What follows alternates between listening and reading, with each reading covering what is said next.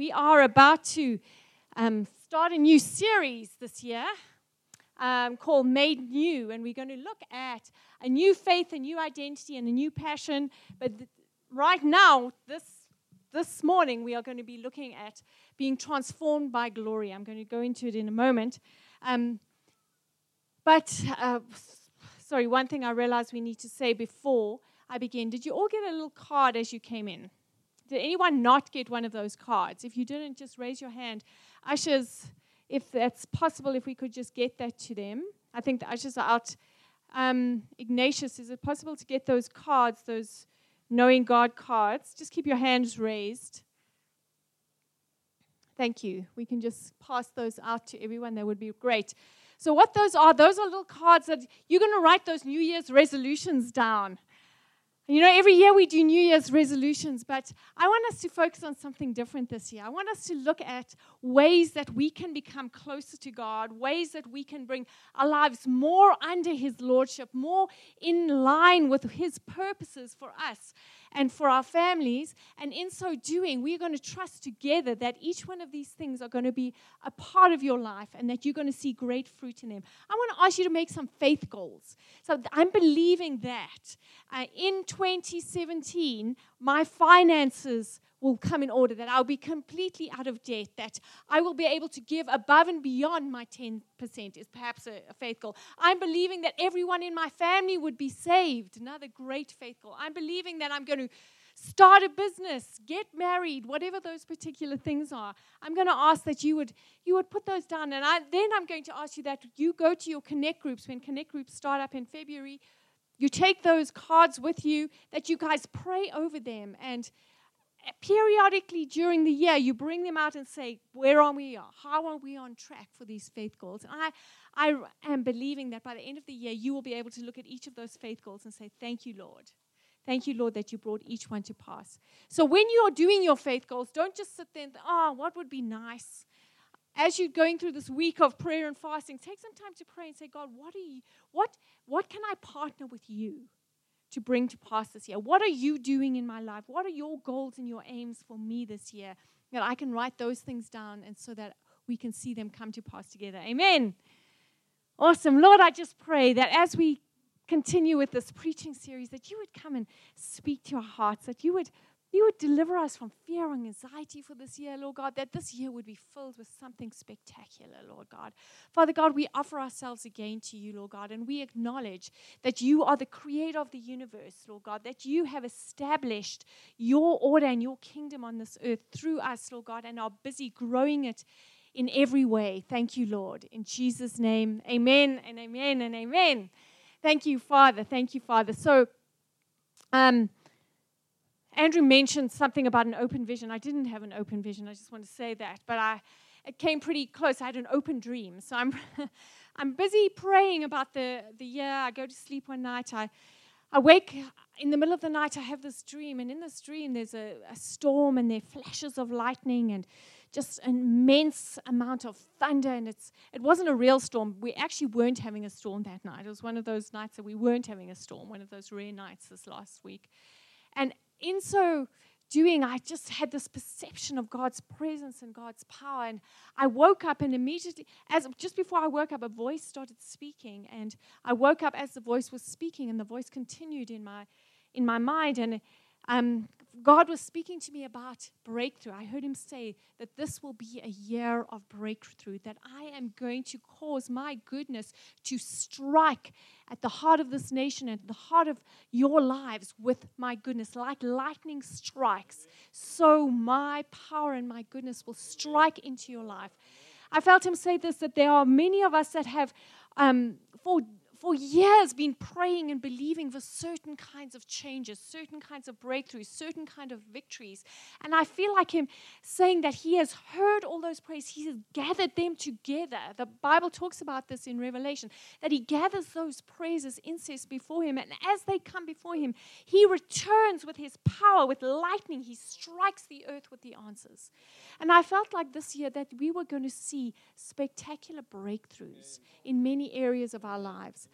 But I just want to say this to you. It's for me such an interesting thing about prophecy is that no prophecy is unconditional.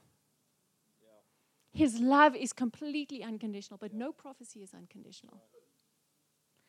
All prophecy is predicated on the fact that we remain with Him and we remain in His purposes.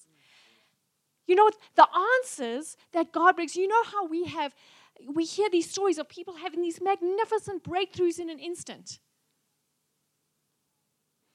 I promise you this, that every single one of them have years of labor and diligence and perseverance that came before that breakthrough. You know, someone was talking about a particular breakthrough that I've had recently, and they were saying to me this, and they were laughing a little bit about it, but it's so true, is that it's something that I've been believing God for like 27 years. And he turned to me and he said, gosh, that breakthrough that you got, that it took you 27 years to have an instant breakthrough. But, you know, I feel like this is so true, is that there are so many things that you have been laboring through, but I feel like God wants to commend you on that. Yeah. Just say, I've seen your faithfulness. I've seen your diligence. I've seen you persevere in those things. And I'm going to come to pour out my blessing. I'm going to partner with that faith that you have been exercising over the years. And I'm going to put my power, mix it with your diligence, and we are going to see a breakthrough. And I feel like this year you are going to be surprised by His goodness. You're going to be surprised by His goodness. That He's going to come in and He's going to sweep away those years of pain and sorrow and those tears that you've prayed and cried to Him over those things. He's going to come and wipe those away and say, my breakthrough is here. Amen, amen, amen. I know as we sit as a nation, give the Lord a hand. As we sit as a nation on the brink of something new, as we look at everything that's gone on in 2016 was one of those years where everything happened. You remember? It's like if you have to talk about this year, when did that happen? It was always in 2016. It's like 2016 is the right answer to any kind of calamity, crazy thing, interesting event. The answer is 2016. But as we've come through that year, I feel like it was almost a test for us as a nation, a test for us as our own hearts. Is what will we believe? Will we believe the chaos around us? Will we believe the difficulties around us? Or will we keep our eyes set on the God who answers? And I feel Him commending the church in general in South Africa and us as individuals and saying, well done, my good and faithful servants. And I hear this, which is such a great thing. Enter into the joy of your master. Enter into the joy of your master. What does that mean? It means step out of the pain and difficulty of what you have. Receive the knowledge that I'm with you. Live in the joy of the moment because I am here. Amen. So let's look at Luke 9:27 and 33. Such a great, great scripture. I've got lightning strikes all over my presentation today because it's a prophetic statement of the victory that you're going to experience today and the year. So the scripture is Luke 9:27 and 33. Yeah, Andrew's telling me that we need to go look over at Luke. Thank you, darling. Thanks for keeping this fresh and alive. We're a team. He's the humorous part.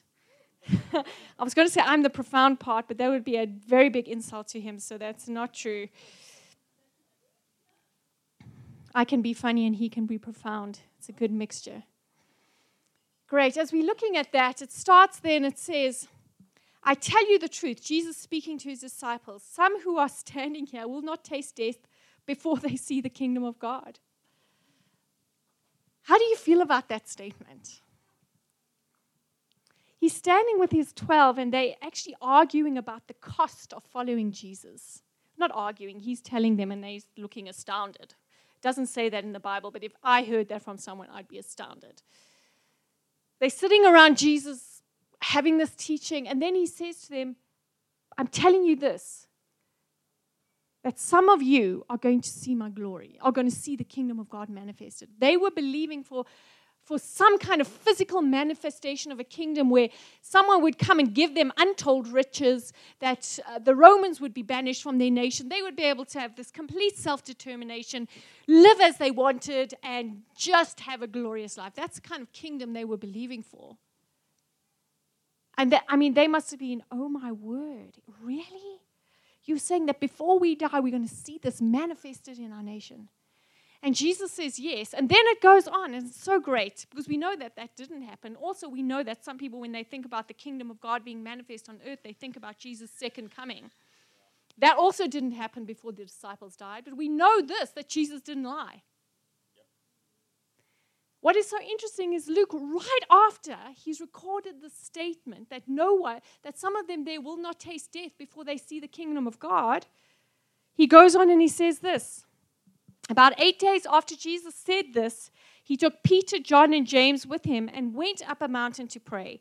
As he was praying, the appearance of his face changed, and his clothes became as bright as a flash of lightning. I knew this passage was for today. 2 men, Moses and Elijah, appeared in glorious splendor, talking with Jesus. They spoke about his departure, which he was about to bring to fulfillment at Jerusalem. In other words, they were telling him how he was going to die.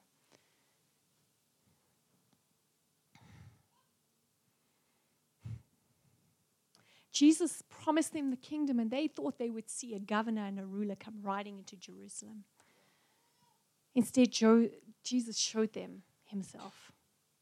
They were looking for a political movement, and they found a man. They were looking for social upheaval, and they found a man. They found Jesus Christ in his glory. When he said you were going to see the kingdom, this is what he was alluding to, that he would stand on a mountain and he would kind of like take off his earth suit. And they would see his glory, the glory of God radiating out from him. And they would know that the kingdom of God is not to be found in a government system. It's not to be found in a social order. It's to be found in the man Jesus Christ ruling and reigning. It's to be found in the glory of God manifested on earth through people.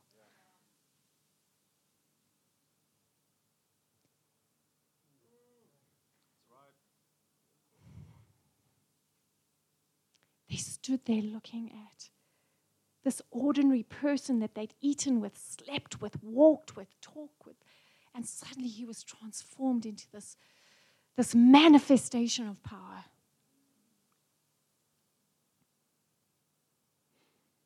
At another time, his disciples asked Jesus, so when will we know that the end is coming? When will we know that that's the end of all times? And he said this, talking about his second coming, he said this, as you see the lightning strike in the east, and from the west, you can see it cover the whole sky. In other words, from the east to the west, the brightness of that lightning strike is seen. So will the manifestation of my kingdom be. And I feel there's something about not only this year, but as we draw in and we see Jesus in that way, that there becomes this manifestation of his power that can be seen everywhere. It can be seen in every part of your life. It can be seen in every sphere of society. It strikes in a way that no one can say, God hasn't been here.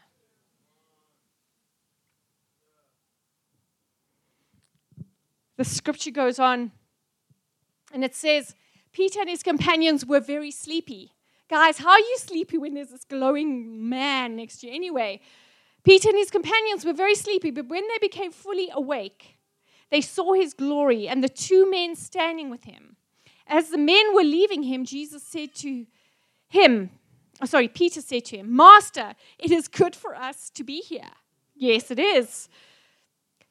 Let us put up 3 shelters, one for Moses, one for Elijah. He did not know what he was saying. I think Luke was being very kind. He knew he was going to write the story, and he knew Peter was going to look like an absolute fool. So he said kindly, he didn't know what he was saying. Because, although Peter was there, he wasn't really seeing what was happening. I mean, why was this so crazy that he asked for shelters? It was part of the Jewish tradition, was part of one of the feasts that they did. They built these tabernacles, they called it. But in essence, it was crazy because he was putting Jesus right in the same place as Elijah and Moses. He was going to build tabernacles for Moses and Elijah and Jesus. In other words, he was saying, gosh, Jesus, you're just as awesome as Moses. Jesus, you're just as fantastic as Elijah. And later on, when it actually dawned on him who Jesus really was, it was like, oh my gosh, did I say that? Because Jesus is not like Elijah. He's not like Moses. This is Jesus we're talking about. God manifested in human form.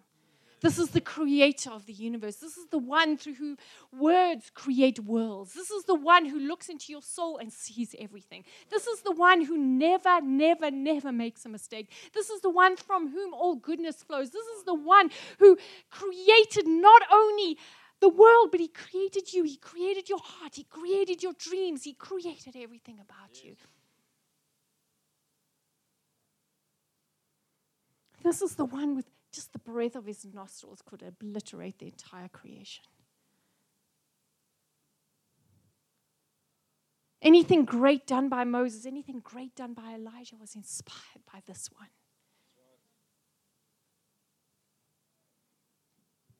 The story goes on and it finishes. While he was speaking, a cloud appeared and enveloped them, and they were afraid as they entered the cloud. A voice came from the cloud saying, "This is my son whom I love, who I have chosen. Listen to him." I bet they listened after that, I'm telling you. When the voice had spoken, they found that Jesus was alone. The disciples kept this to themselves and told no one at that time what they had seen.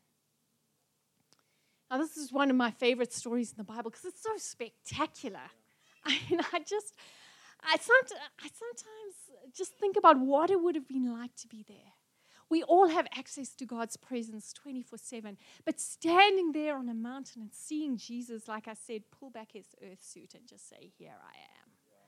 No holds barred. Is that the right way you say? No bars hold. No, he held no bars. He kept nothing back. He was like, bam, psh, here I am. And I mean, you know, the Bible talks about people who've seen God. They fell on their faces, trembling. It's like, don't kill me, don't kill me, don't kill me. I mean, what would it have been like to stood there? I mean, how was Peter changed by that experience? How was he changed by that experience? There's one phrase, however, that just shook me when I was reading it. I alluded to it earlier. But when they became fully awake, they saw his glory. You know, I didn't, as I was reading, I didn't really know even what to think. Because here's Jesus manifesting this incredible amount of glory. They are right there, and it says, even though he was there, they had to become fully awake to see it.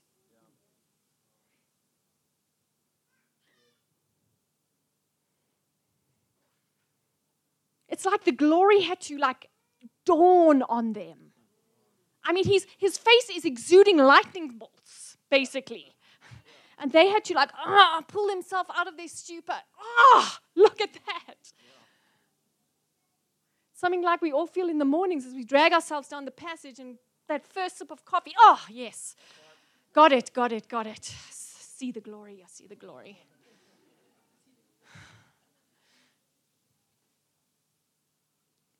But you know, it's a phenomenon throughout the Bible. 2 men, after Jesus was resurrected, walked down the road and had an entire conversation with him where he explained the whole Bible to them. And it says only at the end did they realize it was Jesus. How did that happen? I mean, this is Jesus.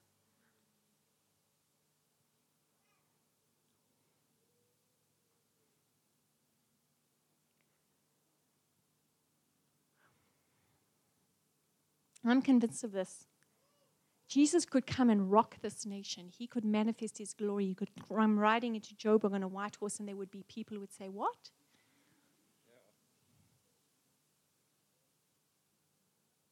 And I know you think that's wild and crazy and strange. Like, how could that be? But you know what? There are some spiritual things are discerned by spiritual hearts.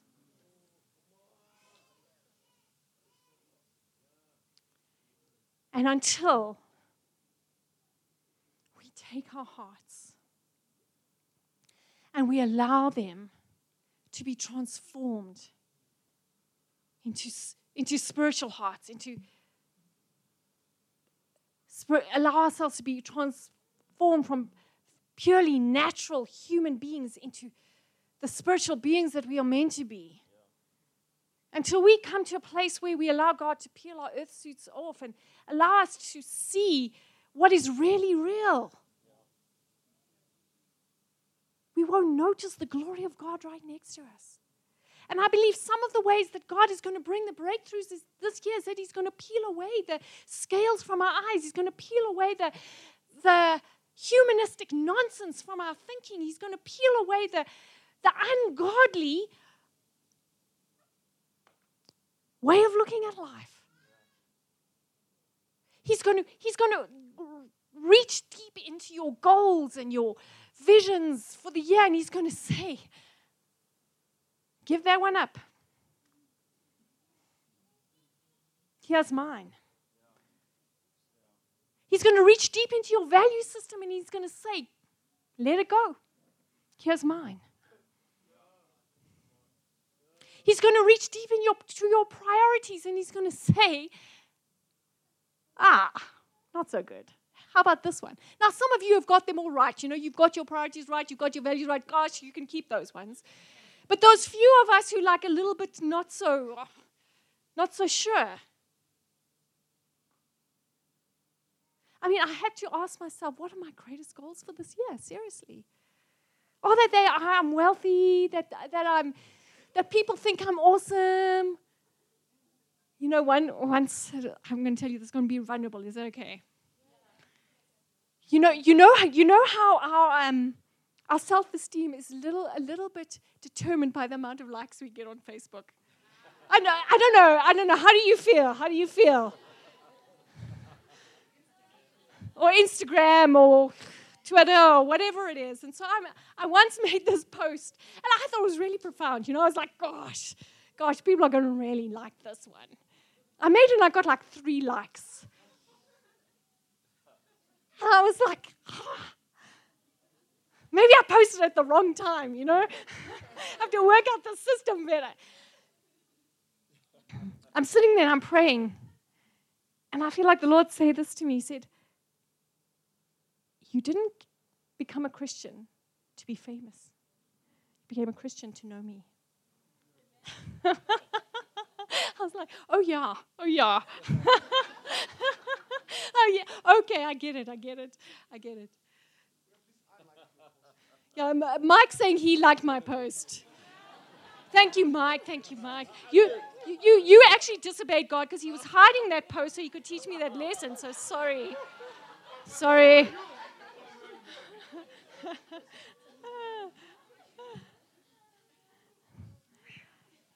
But what does wake up mean? To come fully awake, it means to pay attention.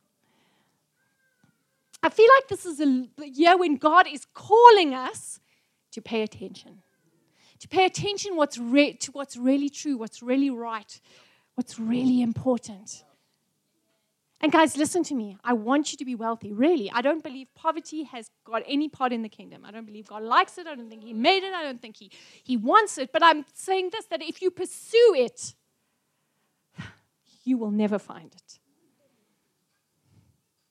That every good thing comes from God, and when we pursue Him, every good thing comes. And primarily, our hearts have to be after the things that matter, the things that are true, the things that are eternal. Because I'm telling you this, 10 million years from now, you won't care what house you lived in. You will care how many people you spoke to about Jesus. You will care how much your life on earth reflected the glory of God. You will care how much you raised your children well.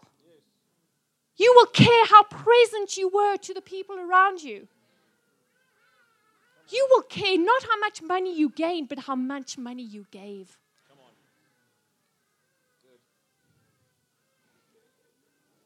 on.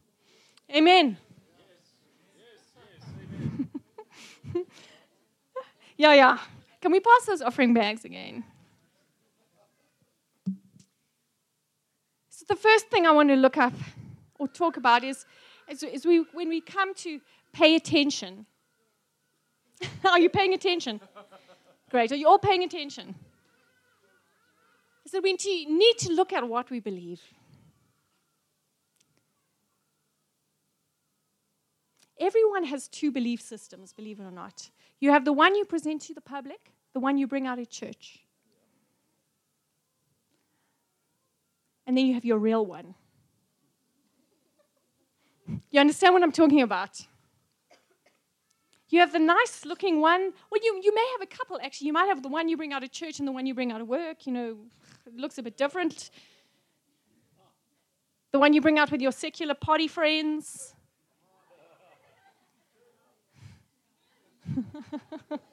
And then you have your real one. You know, that's the things you think about when no one's around and you're lying in bed at night.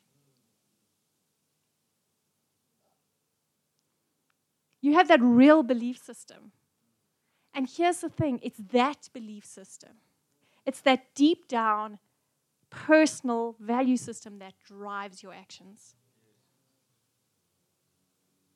And I'm telling you this, that belief, if deep down, no matter what you say with your mouth, but if deep down you really believe that the most important thing in life is that people like you, it'll drive everything you do. Everything you do. You won't be able to make the hard decisions. You won't be able to stand on truth at the expense of losing favor with your mate.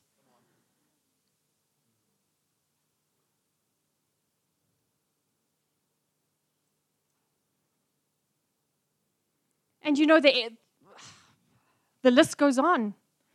If your greatest value system or your belief is to be right, to be in charge, gosh, you'll never, ever, ever, ever, ever admit you're wrong. It will drive everything. Martin, we know you've got this down.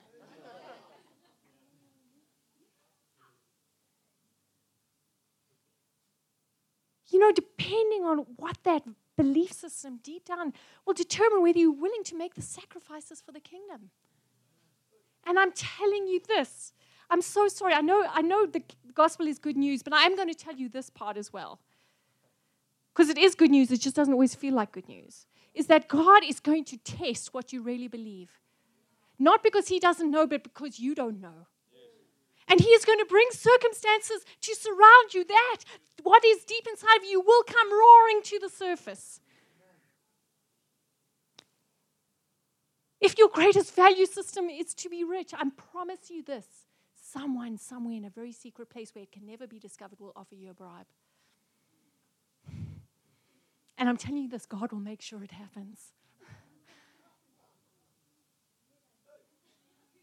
And He will test your heart, not to show Him what's going on, but to show you.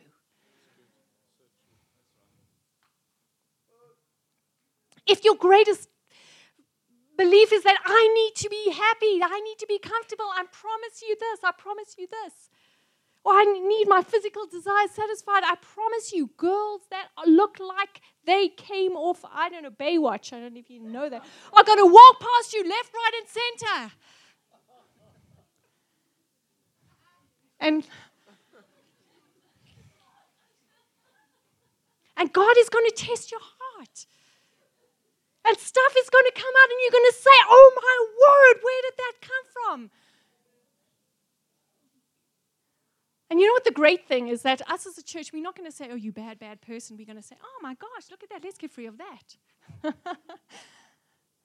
Because God doesn't do that to judge you. He does that to set you free. And when you find yourself behaving in ways that you know are not what the Bible has laid down as an example or what you even desire for your own life, the thing you have to say is, what do I really believe? What I really believe. God.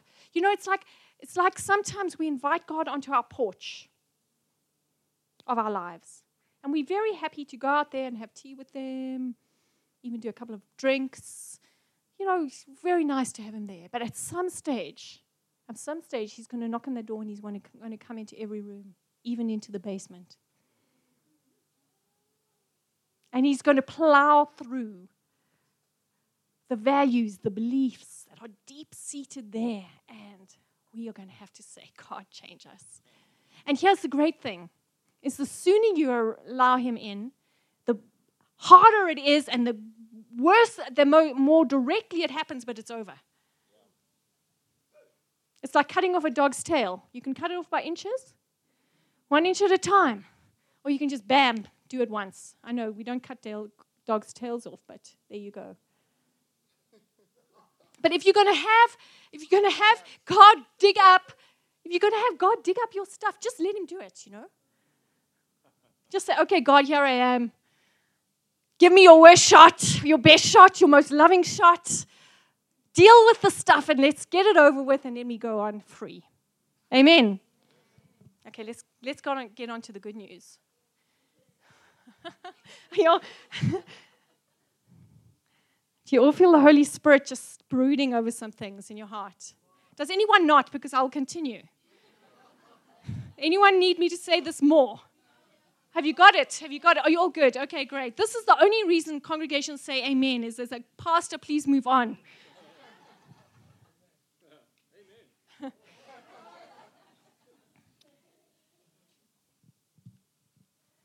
But here's the great thing, is that faith gives us access to God's presence. So when you get your beliefs right, when you start actually believing in a good God who is well able to save you, that you can let go of your own abilities to save yourself. You can say, oh God, you're going to be with me. I don't have to protect myself in every way. I can just rely on you. I can do my best and you will be there. What it does is it puts us right in the center of God's presence. The Bible says that by faith we enter into this grace in which we stand. Amen. Does that mean move on or stay here?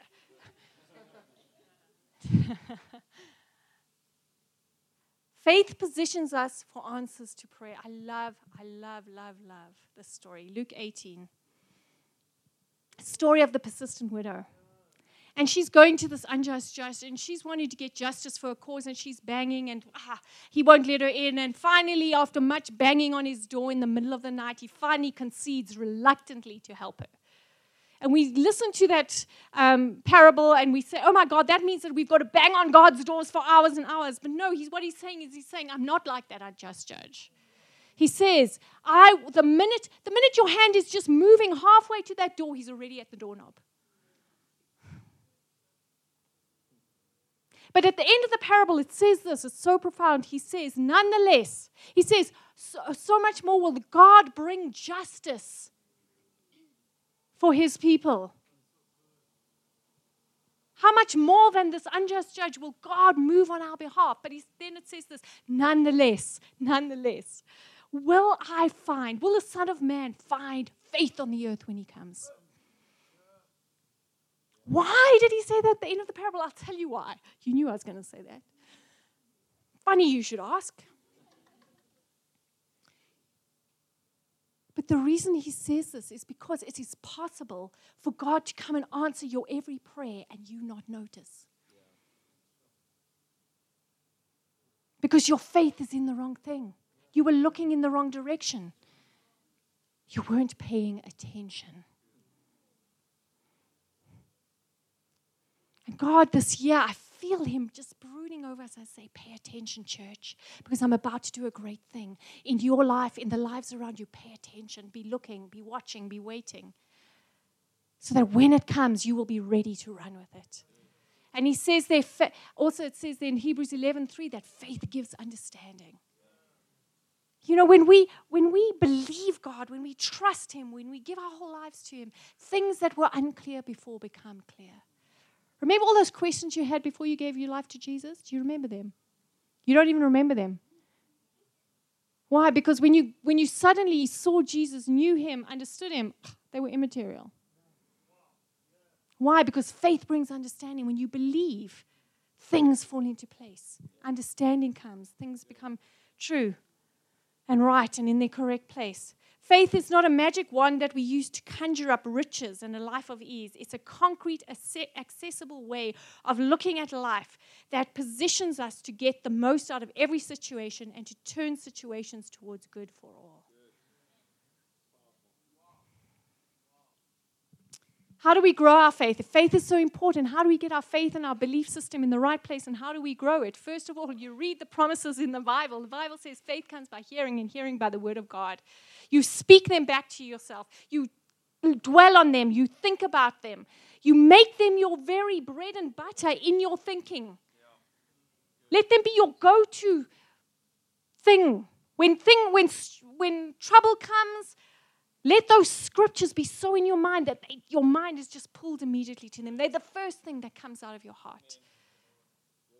How do we grow our faith? We listen to our prophetic words. Paul said to Timothy that he was supposed to fight the good fight, that he was to stand by virtue of the prophetic words that were given him. He was to use them as a weapon. Take out those prophetic words that you're given. When things are going right, take them out and say, God, no, this is who you said I was. This is what you say I am. I'm going to stand on that. I'm going to believe it. I'm going to do it. I'm going to persevere. I'm going to press in. Live in expectation of good to come. You know, I don't care what's happening in your life. I promise you this. God has good in store for you. And let's live in expectation of that. After he said, wake up, they began to, well, not after he said wake up, after they became fully awake, they were able to see his glory. Oh, sorry, I'm not even there yet. The next thing we want to pay attention is how we behave. I'll be quick on this.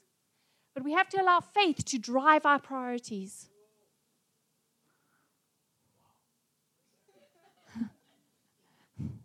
So in other words, this is what you have to do. Is you have to say, what do I believe? What are the real beliefs that I have? Let them be conformed to the truth that is Jesus Christ. And from that place of having those right beliefs, let them drive my priorities. So when you are asked to work 24 hours a day, 7 days a week, for 5 weeks straight, you're going to say to your boss, no. Why? Because my job is not my priority, my family is. When you lie in bed and you think, oh my gosh, I'll go to bed, work at 10 or 11, you're going to say no. Why? Because the kingdom coming through me is a priority over sleep. And therefore I'm going to get to work on time, and I'm going to be excellent. I'm going to do what I was called to do, and I'm going to do it well.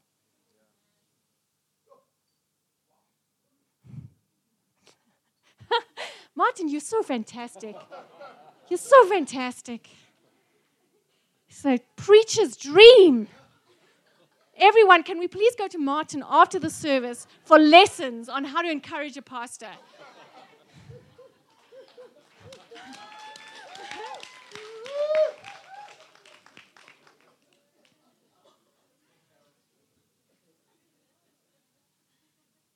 But you know, when you're sitting at work and someone offers you a shortcut, you're going to say no. Why? Because you've already set your priorities, and your priorities are first and foremost, I'm serving God. And He sees everything I do. Second of all, I'm loving my family. Third of all, I'm doing the work of the ministry. Before you are a lawyer, a doctor, whatever, you are a minister of the gospel.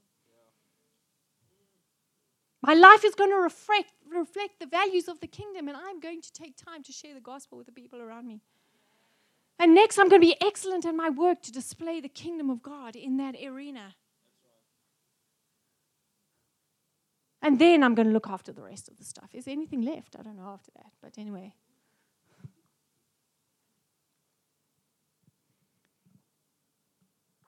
When Jesus was asked what the two greatest commandments were, He said this: love the Lord your God with all your heart and with all your soul and with all your mind and with all your strength.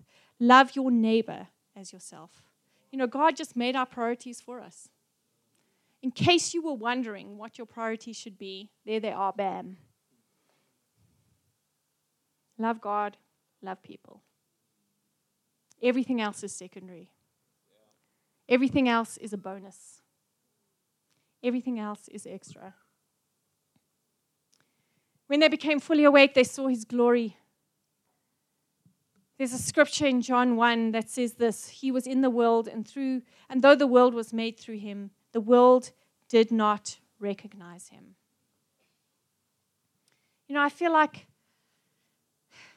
I know I was born to live in God's presence. Because when I'm in God's presence, everything just feels good, right, whole, true, peaceful. And I know that's true of you too, that when God molded you, he molded you for a special place in his heart. There's a little excavation in his heart that looks just like you, where you fit perfectly. We were born for his presence. We were born to live in his presence. We were born to thrive in his presence. We were born to reflect his glory to the world around us.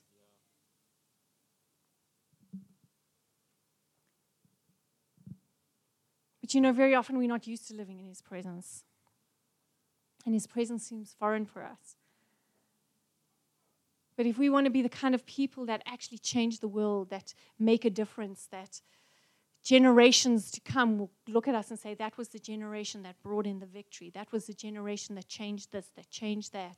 We're going to have to be the generation that lives from God's presence. And the way we train ourselves to live in his presence is, first of all, we give him the best hour of our day. A lot has been said about quiet times.